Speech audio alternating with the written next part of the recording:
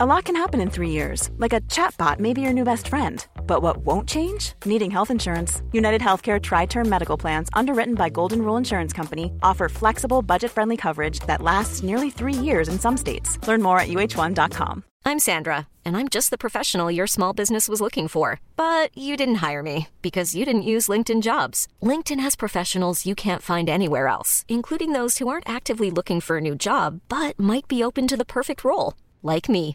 In a given month, over 70% of LinkedIn users don't visit other leading job sites. So if you're not looking on LinkedIn, you'll miss out on great candidates like Sandra. Start hiring professionals like a professional. Post your free job on linkedin.com/achieve today. Hej och välkomna till Oda-podden avsnitt 4. Vi som gör den här podden är som vanligt jag, Maja Jonsson. Och jag, Klara Redelius. Hej!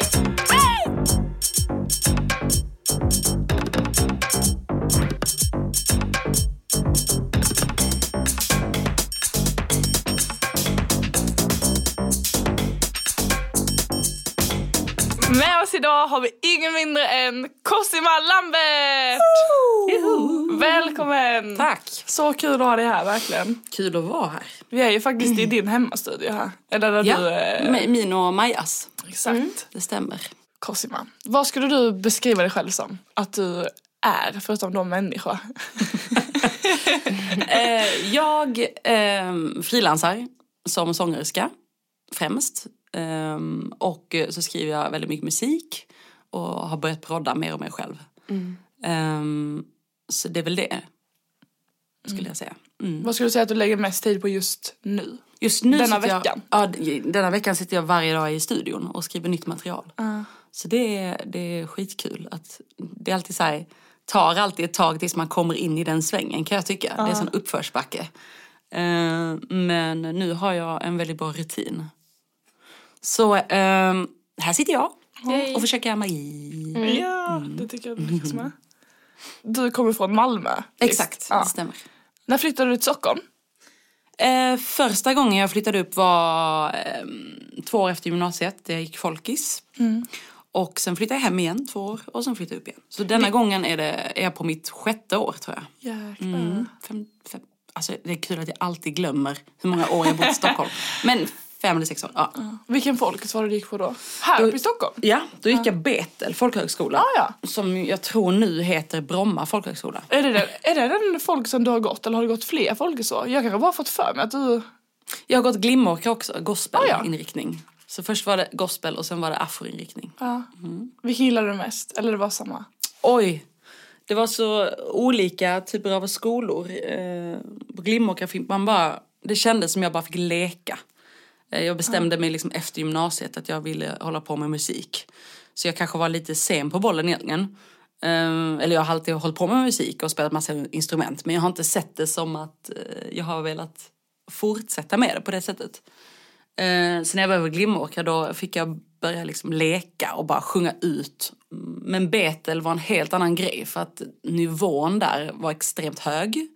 Och jag minns att första dagen så såg jag den andra, för det är 2 sångare, 2 gitarrister, 2 trummisar och så vidare som kommer in. Ja. Wow. Så det var så roligt att den andra sångaren, jag bara, okej, vad har han för kabel eller XLR? Shit, vad är det? XLR, bara skriv upp det, kolla upp det. Alltså jag hade ingen koll alls. Så det första halvåret var så en sjuk utvecklingskurva för min del. Wow. Det var häftigt. Så folkis, det är så jävla kul. Jag vill verkligen också. Maja, du har ju också gått folkis. Vad gick du? Bollnäs. Just det. Just det. Men du har spelat jättemycket, alltså det som du känner som är din liksom nisch, man ska säga, att du spelar sjukt mycket live. Sjunger och spelar sjukt mycket live. Och jag hittade, alltså bara när man googlade ditt namn så var det så här, det var någon duo som heter Ivo. Ivo. Och Ivo, sorry. No problem. Ivo. Och Lilla Milo. Och typ, men du vet inte, det kom upp massa olika band liksom. Och det känns, spelar du något band nu? Eller så här, är det sen folkisåren som det blev mycket band? Ja, man hittar ju sina konstellationer. När man får vara kring andra folk som bara är sjukt hungriga. Och det är ju häftigt. Den liksom, miljön är väldigt god. Men exakt, Lilla Milo är ju en väldigt stor del av mitt liksom, när jag började spela i band. mitt härliga gäng. Fy fan vad man har haft för diskussioner och gig och rep och alltihop liksom. Men det roliga med Lilla Milo är att det här namnet, det kom vi på väldigt sent. För vi hade stora problem att komma på ett namn. Så vi hade en fest där vi spelade in en musikvideo. Och sen så bad vi alla lägga ner en lapp. Varsin lapp i en låda med så här bandnamnförslag. Och så drog vi en lapp och då blev det Cucumber Cats. Så första liksom månaden hette vi Cucumber Cats. På riktigt alltså. Alltså det var ganska... Det låter bra, men sen så var det innebär... Ja. Så, men sen blev vi seriösa. Nej, det blev vi aldrig. Men hur kom ni på Lilla Milo då? Vad sa du? Hur kom ni på Lilla Milo sen då? Ingen aning. Det minns jag inte. Det bästa jag kommer ihåg Cucumber Cat Story liksom. Det var lite mer roligt. Men spelar ni fortfarande? Nej, det gör vi inte. Nej. Det gör vi inte. Alla har liksom typ gått vidare lite. Men ingen vill säga att det ligger på is. Men vi finns där. Mina killar. Vi going strong. Nej, men just nu så har jag ju främst mitt eget som jag skriver och proddar för. Och sen så är jag med i ett band som heter Rain dessutom. Exakt. Så det är de två liksom hjärteprojekten jag har. Kan du inte berätta lite om Rain? Jag tycker ni är så coola. Ja. Men det är jag och 5 andra tjejer. Och alla vi sjunger. Och sen så spelar vi slagverk och syntbas. Det är egentligen det som är vår grej. Och vi skriver allting själva. Vi började med att arrangera om andra låtar. Men det håller vi nu successivt håller på att byta ut. Det är vi. Och vi släpper nu en musikvideo nu i vår och ska release för det och ska ut och spela massa. Och så det är skitkul. Shit vad roligt. Har ni några datum satta eller så? Eller det... 14 maj. Obaren, Stockholm. Nämen. Release. Yay. Alla ni stockholmare. Kom se. Ja. Men när började ni spela? Eller när började ni, när liksom skapades Rain? 2016. Så det är 2016. 2 år sedan typ. 3 år nu? 2-3 år sedan, exakt. Coolt. Ni är verkligen grymma. Ja, roligt. Verkligen speciellt. Men jag tänkte typ först att så här, eller jag ser er som en all vocals group liksom. Ja. Men det är ju inte det. Nej. Men det känns som det, i och med att det är 5 stycken grymma, alltså det är era röster som utmärker sig, alltså sådär. Verkligen. Jag tror att exakt, det vill ju folk säga ibland att men vokalgrupp och jag har stora problem tyvärr med det ordet. Ingenting mot vokalgrupper. Men vi är ingen vokalgrupp. Bara för att alla sjunger i ett band så är man inte en vokalgrupp. Men sen tror jag också att man är lite ovan vid att se 6 tjejer framförallt som frontar allihop lika demokratiskt. Att man tror då direkt att det blir liksom en a cappella-vibe. Vilket det inte blir. Liksom. Vi har inget ackordinstrument. Men resten spelar vi ju alla. Vi tar aldrig med någon annan. Exakt. I bandet, så vi är ju dessutom bandet. Precis. Vi tycker det är skitkul. Men det har varit väldigt, väldigt svårt också. Vi har repat enormt många timmar. För det har varit så himla svårt. Avancerade grejer. Vad är det som jag tycker har varit svårast? Alltså det är rätt komplexa arrangemang framförallt. Så här mycket klusterackord och mycket och det är inte så här inte heller rent formmässigt. Alltså om man tänker uppbyggnad på låt. Så är det inte heller särskilt kommersiellt. Men samtidigt så håller vi ändå oss någonstans inom pop. Och sen så att vi alla är lika mycket ansvariga för tempo. För att intonera. Vi intonerar gentemot en syntbas. Vilket inte har, alltså det är ju rätt, det kan ju vara väldigt jobbigt om man är i en lokal, i en klubblokal där allting bara ringer när en sub går igång. Sånt gig har vi ju haft när jag kommer in alldeles fel liksom. Jag sjunger till syntbasen och så kommer alla in en tars över och jag bara, ja där var vi. Så att man hör, vissa toner hör man ju annorlunda. I olika lokaler framförallt liksom. Så det har varit jättekämpigt. Och jag minns vårt första gig. Vi bara kollar på varandra och bara, jag är fucking livrädd. Alltså, men vi har blivit så sjukt starka också genom alla de jobbiga giggen. Ja, ni är ju grymma. Alltså, det låter så jävla bra med. Tack. Vad kul. Och tillägga, det är Rain som i regera, inte som i regn. Exakt, så R-E-I-G-N va? Stämmer, exakt. Baby, I'm sort of tired. I gave you my love, I gave you my love. You are the one I desired. I gave you my love, I gave you my love. Men vilka... Alltså, jag gick in på din hemsida. Och då så stod det som några artister som du har jobbat med. Men vilka jobbar du med just nu? Och så här, eller rättare sagt, hur kom du in på att jobba bakom andra artister? Det blev så bara. Alltså första gången jag så här var ute på en riktig turné, då var det med Norli och KKV. Då fick jag frågan av en vän, Olof, som spelar med Norli och KKV, basist och pianist. Och de ville ha en sångare till Musikhjälpen. Så jag var där och hjälpte till och backade upp. Och sen så klickade vi och de tyckte så här, shit, vi borde ta med henne på en turné. Och då var det Olof som pushade för att Cosima spelar också piano. Så det var liksom min första turné. Där jag dessutom fick fronta på mitt biinstrument, vilket var jätteångest i början. Så det har hela tiden varit genom kontakter egentligen. Att man liksom träffar nytt folk, man klickar och så hänger man på där. Och... Vilket år var det? Det var ju 2015, sommaren 2015. Okej. Ja, exakt. Och sen så efter det har det alltså bara rullat på? Exakt. Alltså med Norli KKV har jag varit ute 3 år i rad. Oj, wow. Och sen precis sen så är det alltid att jag jobbar med artister på små gigs, alltså inhopp, inte längre produktioner. Så då är det ju massa annat folk, Linnea Henriksson och massa folk jag har liksom karrat. Men också visst, för jag tänker att visst, alltså, nej, men du gör så mycket olika grejer. Alltså jag såg det exempelvis, det var faktiskt jättekul. Jag undrar vad det var, om det var på någon av de här galorna nu eller någonting, så visade de från Linnea Henriksson den här Säga mig-videon. Ja, den är så jävla bra. Och där var du! Och det är så bra. Alltså det är så bra. Kul. Och så stod det, så du, you were on television. Det var för 50:e gången kanske. Men det var jättekul i alla fall. Ja. Och... Det är en så jävla bra låt. Ja, den är asbra. Ja. Men det är så höga toner. Jag fattar inte hur du kan göra det. Ja. Och det var klockan... Alltså, det var typ 9 på morgonen. Vi gick upp 5 den morgonen och åkte ut på landet liksom. Var det för ljuset då eller? Ja, eller varför det så var tidigt? det säkert.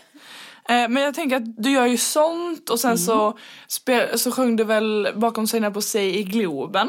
Det är ju liksom helt skilda grejer, tänker jag.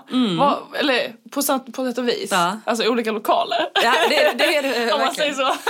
Men vad skulle du säga är de största skillnaderna mellan att stå liksom i Globen och i en lada, tänkte jag säga. Det är ingen lada, men det såg ut så. Den var jättefin. En fin lada.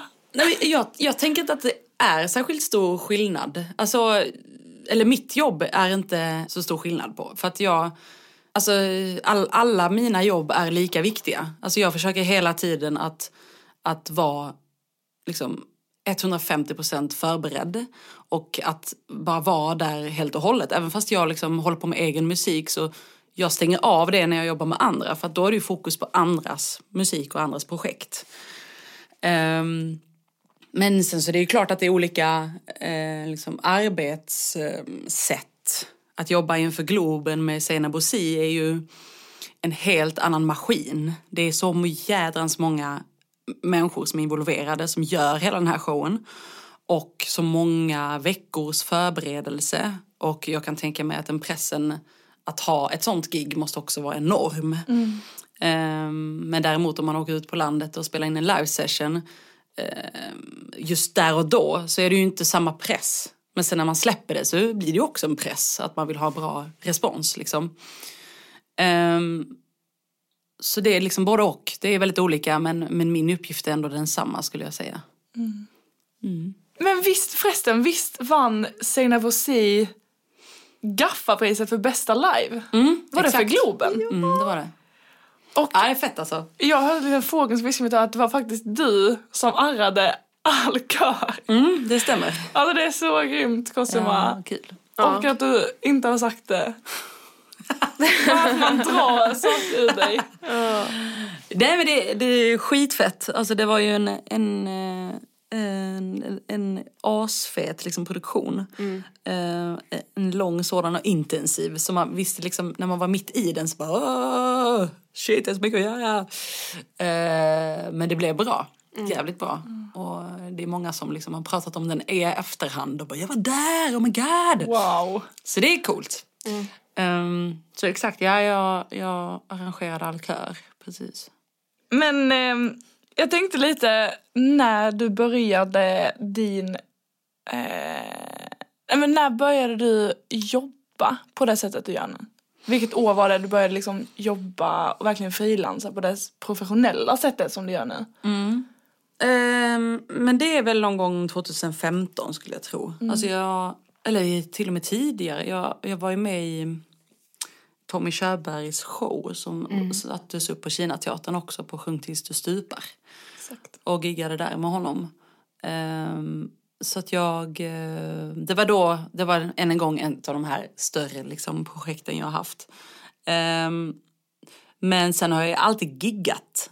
Det har jag ju liksom gjort så länge jag minns.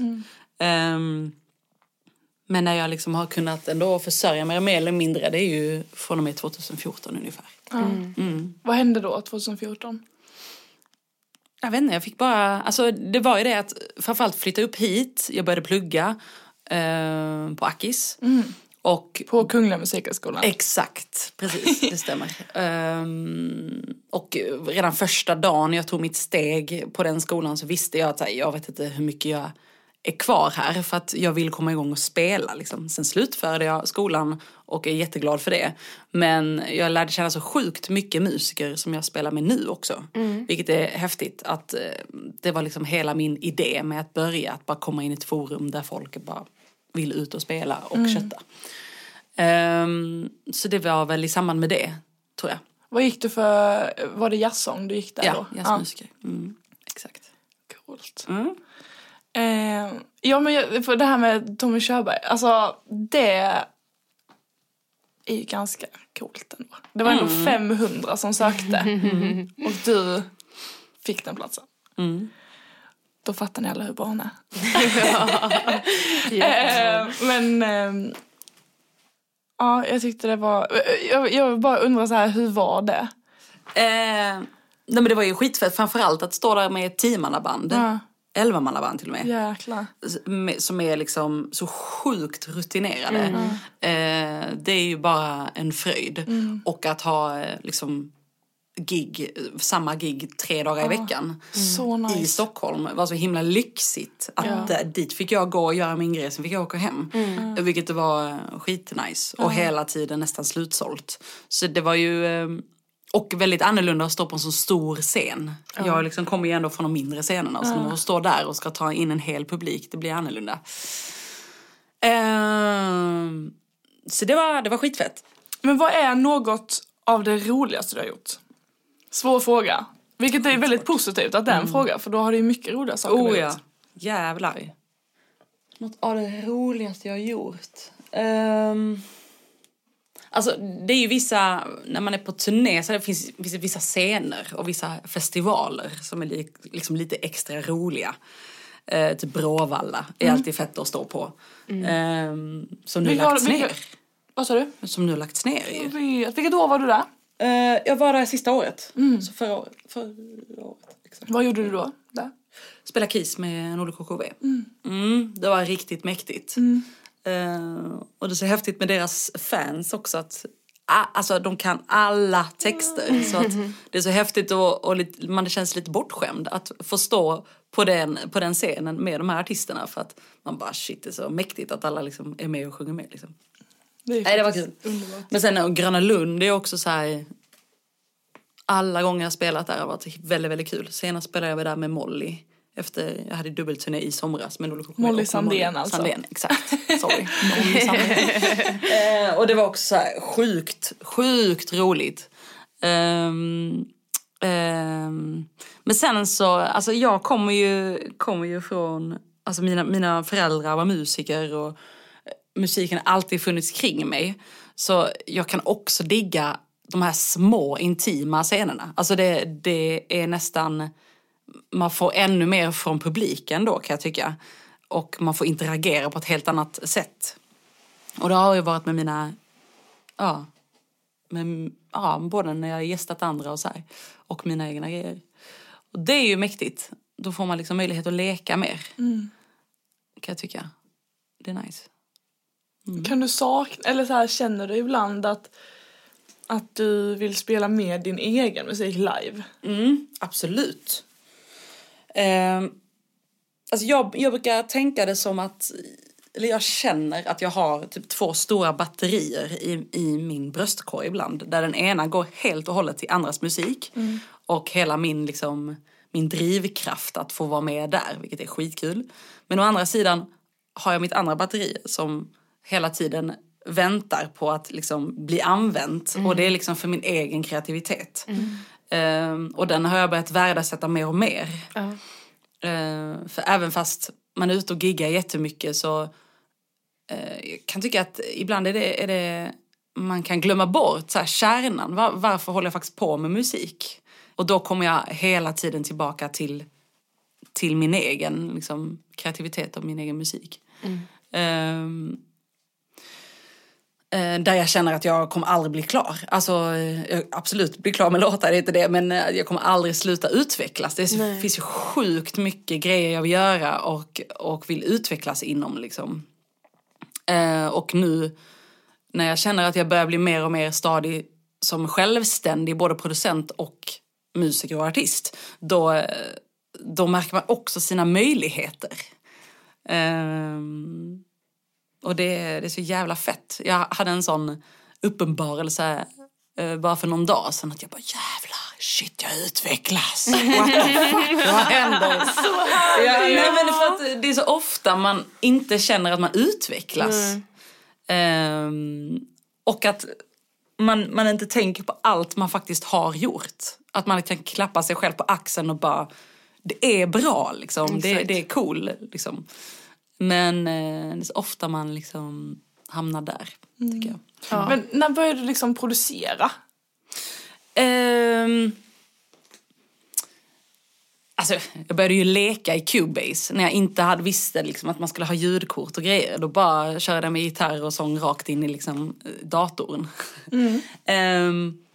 Men producera på riktigt så där är bara alltså det senaste 1,5 år, tror jag. Så jag är rätt ny på det. Samtidigt som jag känner också att ha spelat mycket live ger en så sjukt mycket till sin egen musik när man sitter och arrangerar och poddar upp grejer. Att jag tänker nästan som om jag skulle spela live med ett band.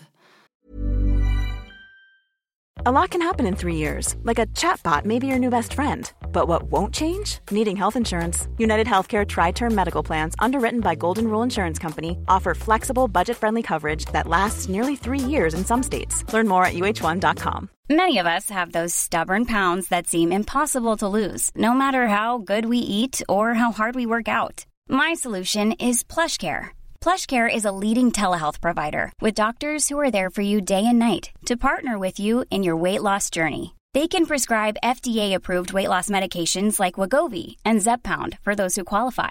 Plus, they accept most insurance plans. To get started, visit plushcare.com/weightloss. That's plushcare.com/weightloss. Hiring for your small business? If you're not looking for professionals on LinkedIn, you're looking in the wrong place. That's like looking for your car keys in a fish tank.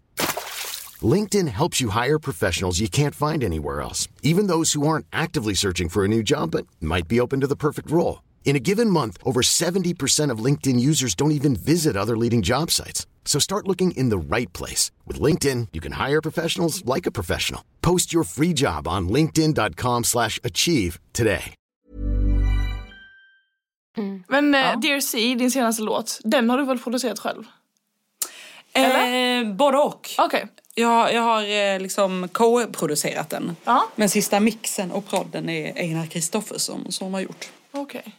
Som också är ena personen i duon Mlir. Som finns på Barnhuset, som är väldigt fett. Han är grym. Barnhuset, alltså är det de barnhus? Barnhus. Inte Barnhuset. Heter det Barnhus? Alltså du menar Barnhus? Studiebarnhus. Alltså, ja, precis. Ja, Barnhus, inte Barnhuset. Klipp! Ja. Nej, men jag får Studio Barnhus då. Ja, exakt. Ja, de är ju hypade. Ja, det är de. På ett bra sätt, tänker jag. Verkligen. Hur många är de där egentligen? På Studio Barnhus? Ja. Ingen aning. Barnhuset. Barnhuset. Nej, men jag vet inte. Ingen aning. Nej. Det är liksom Einar jag känner. Det är bra. Ja, den är väldigt bra i alla fall. Den är grym. Kul. Den är väldigt, väldigt fin. Jag lyssnade på den häromdagen när jag gick vid vattnet. Och då så fick jag gåshud faktiskt. Ja. Alltså jag kommer ihåg det vi brukar ha feedback sessions i Oda. Ja. Ibland. Och då när du spelade upp den innan det var släppt. Alltså jag blev verkligen, jag blev rörd. Som fan, jag ville grina som fan alltså.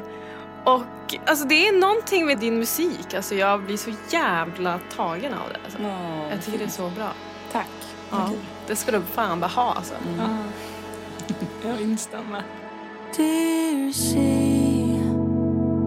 I'm gonna hunt you down. You will go.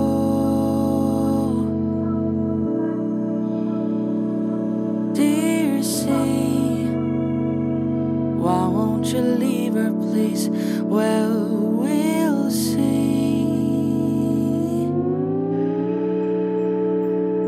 Men när du jobbar med text generellt, hur brukar du gå tillväga då liksom? För den är väldigt... Ja, eller hur skulle du själv skriva texten till DRC? Kanske bättre att du gör det själv. Alltså, jag kan tycka hela den processen är så olika. Alltså, vissa låtar kommer bara till. Plötsligt bara finns de där. Jag kan inte ens minnas hur jag skriver vissa låtar. Och DRC är väl en av dem. Alltså den är tillägnad min mor som gick bort i cancer för några år sedan. Så att jag har liksom skrivit... den är väl både en hyllning men också en liksom...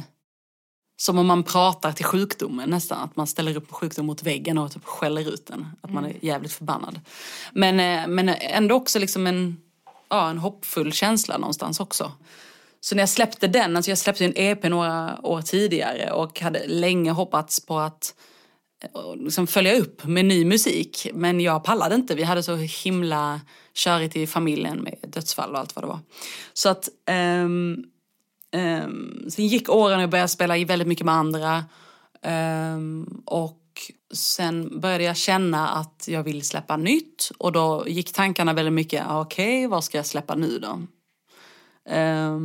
Och jag kan tycka det är så intressant om man framförallt håller på med musik som ligger så, det är liksom väldigt psykologiskt också. Och att jag känner att jag kan gömma väldigt lite i min musik. Vilket kan göra mig väldigt nervös. Att är jag liksom för personlig? Eller vad är det? Börjar kanske bara släppa en hittig-låt. Bara woo! Så. Vilket är asfett. Men det har inte känts liksom äkta för mig själv. Och sen när vi tömde mitt barndomshem så hittade vi massa gammalt material. Från sån här gammal, vad heter sån handkamera? Sån gammal... Ja, filmkamera, alltså videokamera. Typ. Ja, fast den mycket äldre. Och det är massa material på min mamma och hennes släkt när de är ute och reser i Alperna. Så Einar hjälpte mig att klippa ihop allt det här och synka det till musiken. Så det... Och det kändes så jävla rätt. Alltså fy fan vad det kan vara en sån berg- och dalbana om man ska släppa grejer. Första veckan så är man bara så skitpepp. Man bara, nu kör vi! Och sen andra veckan, då blir man livrädd. För att helvete, nu ska jag liksom ifrån mig detta. Och sen några dagar innan så blir jag alltid så här, jag bryr mig inte, det är lugnt. Vi bara kör. Det betyder ingenting. Alltså det är så roligt att man bara, vad fan händer? Ja. Den musikvideon är också så fin. Ja, den passar perfekt till låten. Ja, den passar verkligen perfekt. För den känns så, låten känns så på något sätt nostalgisk. På något sätt också, för mig i alla fall. Jag tolkade den så liksom. Och då när man tittar på de videorna och allting så blir det verkligen, det blir så himla starkt liksom. Så att, Kul, tack. men hur var mottagandet av Dear C, tycker du? Alltså jag typ bölade hela dagen för jag fick så himla mycket meddelande skickad till mig med folk som inte visste om hela min historia, men också folk, jag menar tyvärr så är det så många som blir drabbade av cancer och annat. Så att det var så många som skrev just att de hade förlorat någon och så här. Så det var ju främst min förhoppning att men låten kan finnas där som tröst för andra också.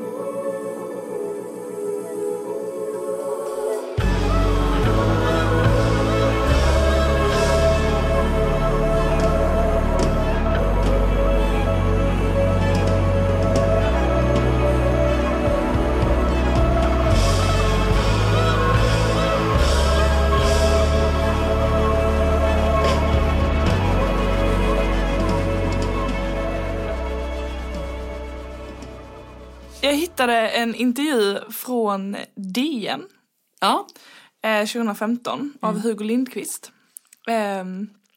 Där han skriver att Cosima Lambert skapar en melodisk soul influerad av poppigt lekfulla rytmer. Och att du inte tror att det finns en sån här normstyrd väg in i genren. Den intervjun var ju med dig, Alvin Lee Meldau och... Dim Out. Eller Dim Out. Dim Out. Säger man Dim Out? Christopher Cook.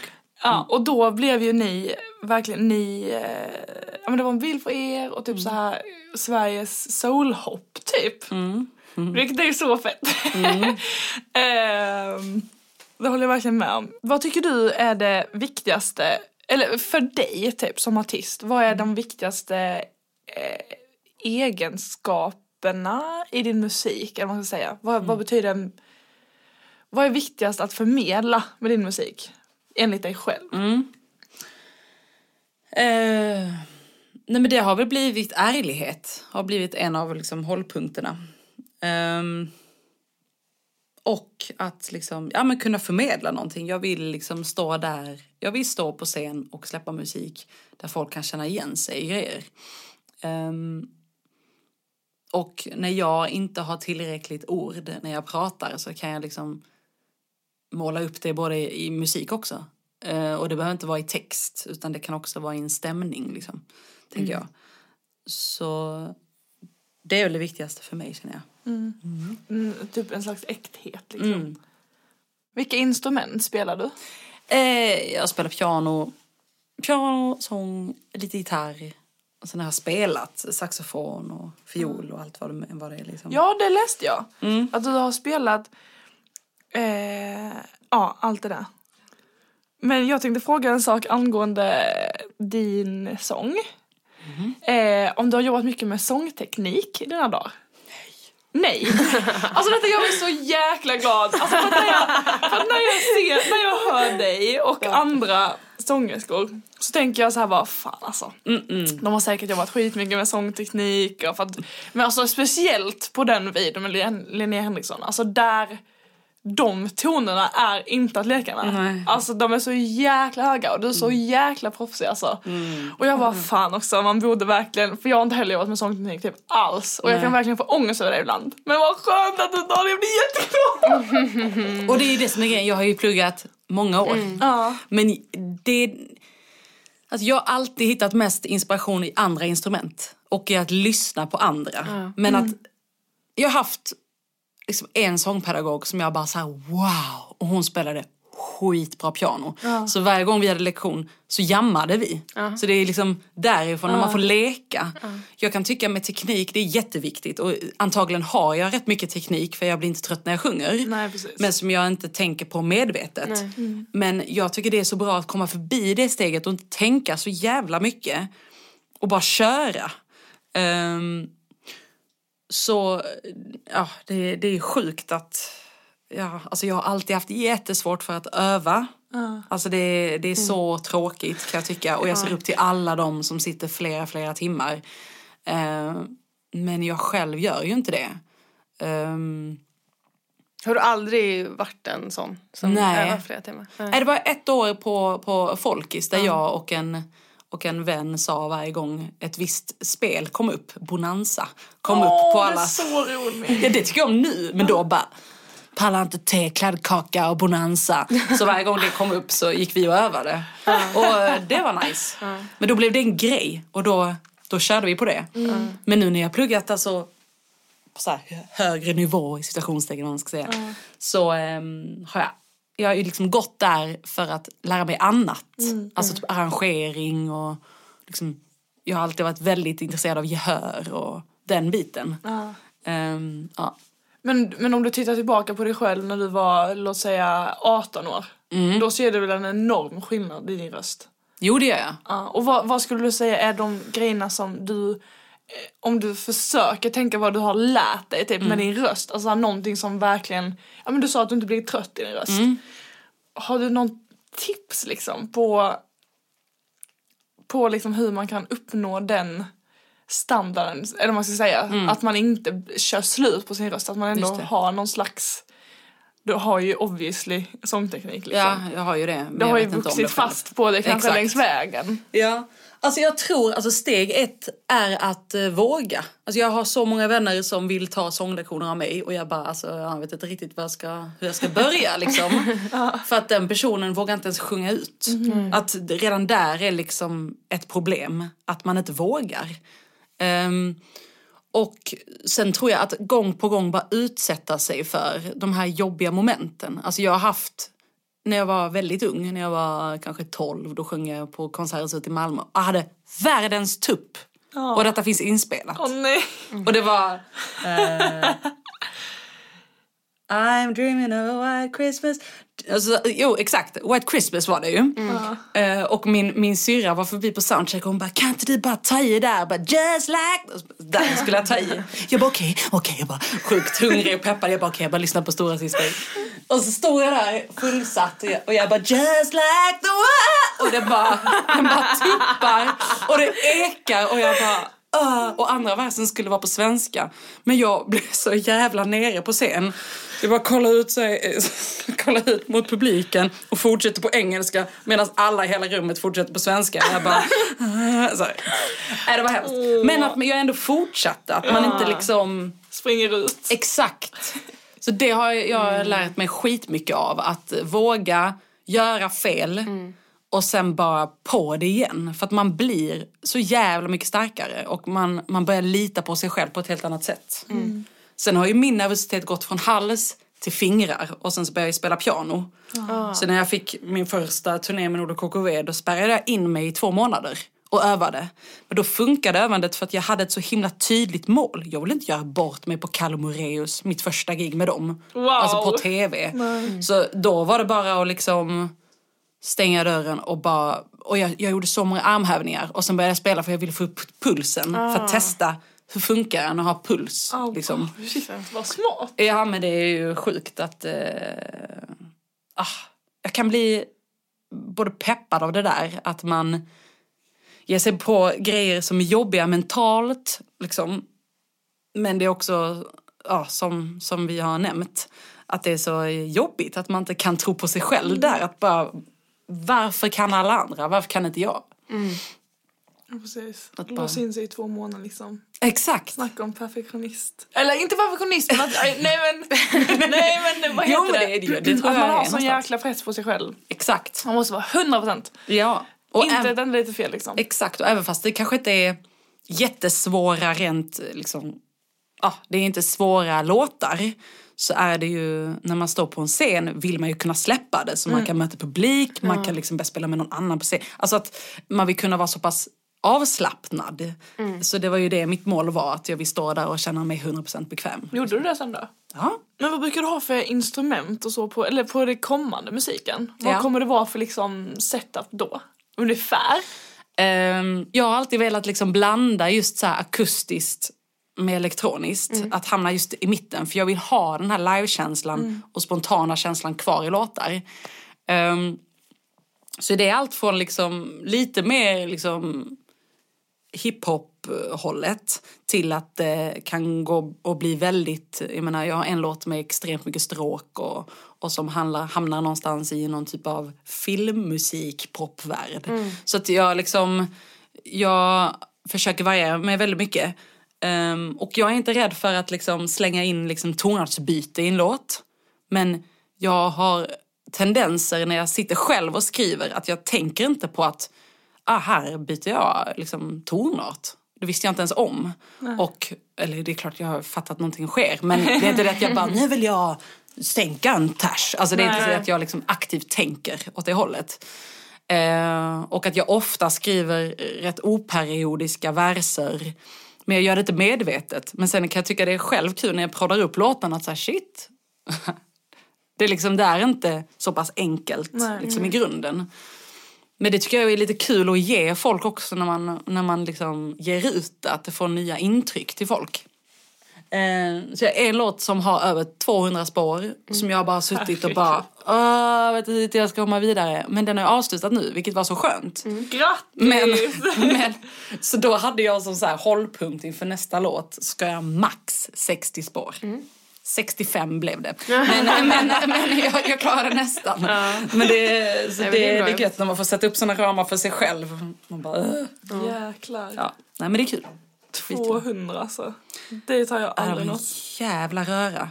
Det var det ju faktiskt. Men Men om det är 200 spår, vad är då? För att jag kan tänka att alltid när man lägger en massa dubbar och körgrejer, då kan det bli 1 miljard. Jag har alltid extremt mycket kör också. Ja, men på denna har vi både liksom, på ett ställe är det liksom 8-stämmig kör plus blås för att feta till det. Då blir det ju riktigt. Plus stråk. Så att det är en låt jag kan höra i liksom orkesterformat också. Vilket är en av mina drömmar, att få spela min musik med storband och med orkestrar. Det hade varit fett. Men ändå ha kvar någon liksom fet synt och sen så bara orkester. Gud. Jag tycker vi säger att det kommer bli väldigt det kommer bli. Ja, exakt. Wow. Ja. Jag läste också att du sa att bland annat Tingstek öppnade någon slags port till soulen i Malmö.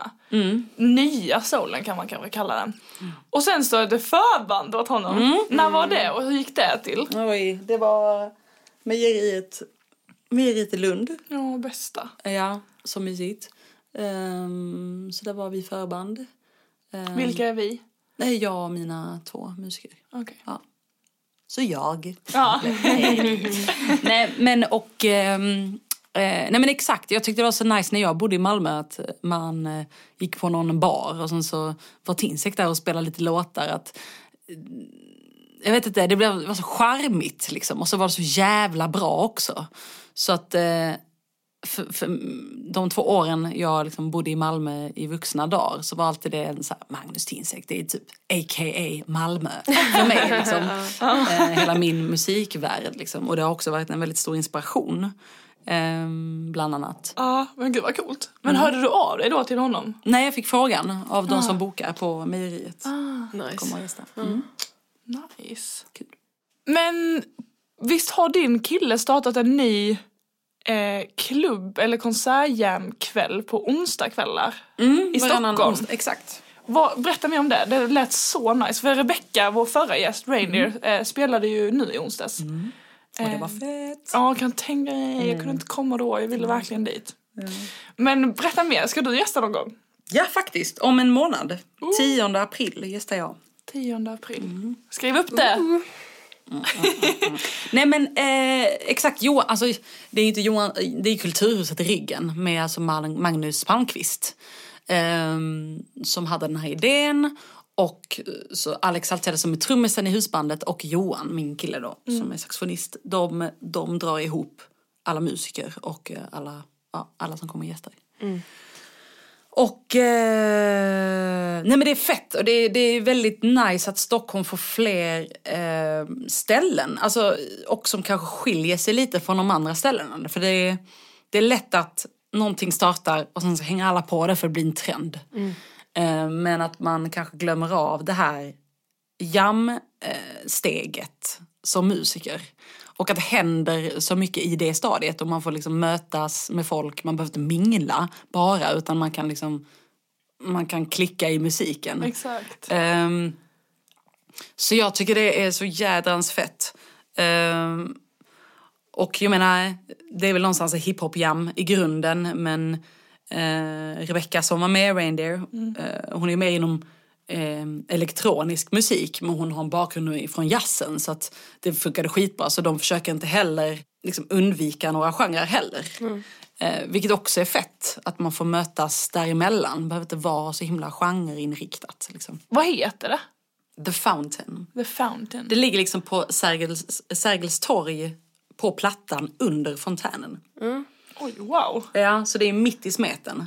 Det är ju jättebra. Ja, så ta dit vilket instrument du än har, typ ta med det. För det är väldigt lekfullt. Det är på det sättet? Ja. Gud, alltså, det fattar det är inte bara jag. sångare och rappare som går upp, utan det är instrumentalister också. Så det är helt fritt. Ja, det är underbart, det fattar inte jag. Jag trodde mer var som en konsert liksom. Nej, alltså först är det ett sätt som är mer konsertvibe.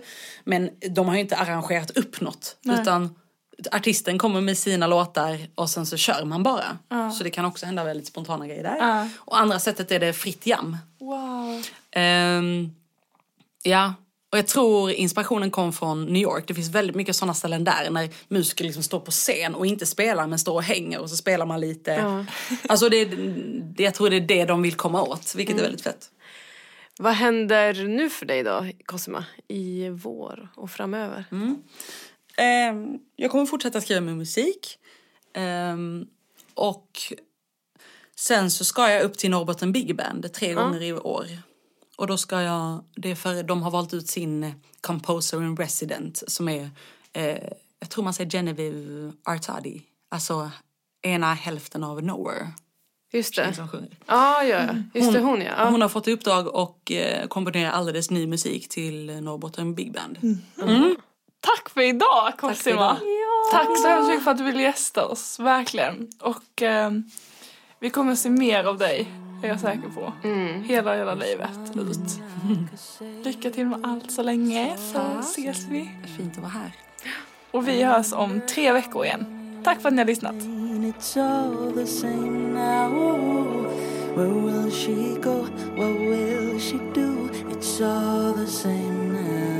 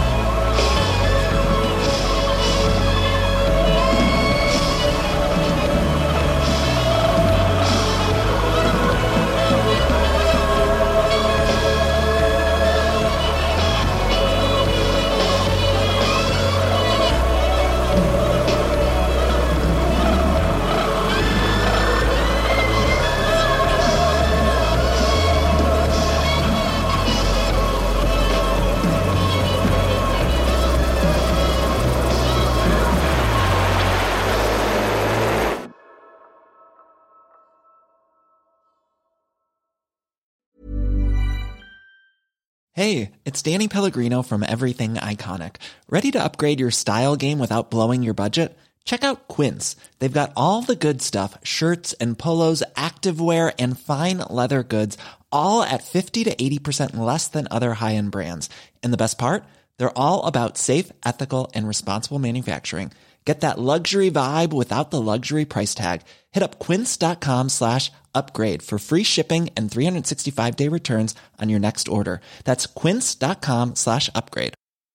Ever catch yourself eating the same flavorless dinner 3 days in a row?